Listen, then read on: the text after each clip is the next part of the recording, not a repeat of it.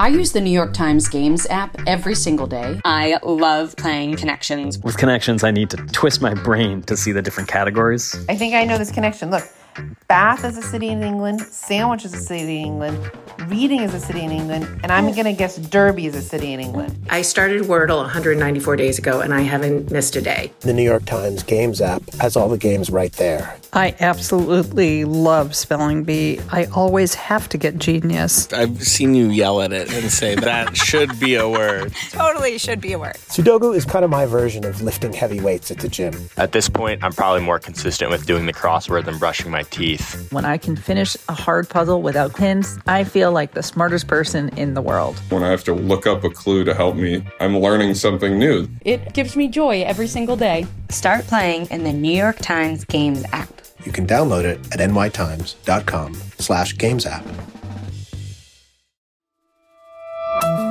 From the New York Times, I'm Michael Barbaro.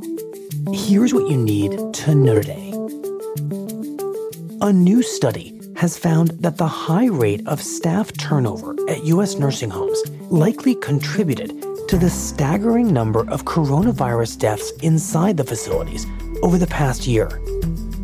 The study found that the average annual turnover at the country's more than 15,000 nursing homes was 128% and as high as 300% at some facilities, meaning that a huge number of workers left and were replaced throughout the pandemic.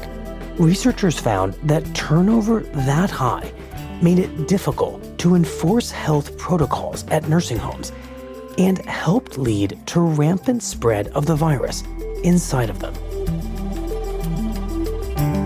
That's it for today. I'm Michael Barbaro. See you tomorrow.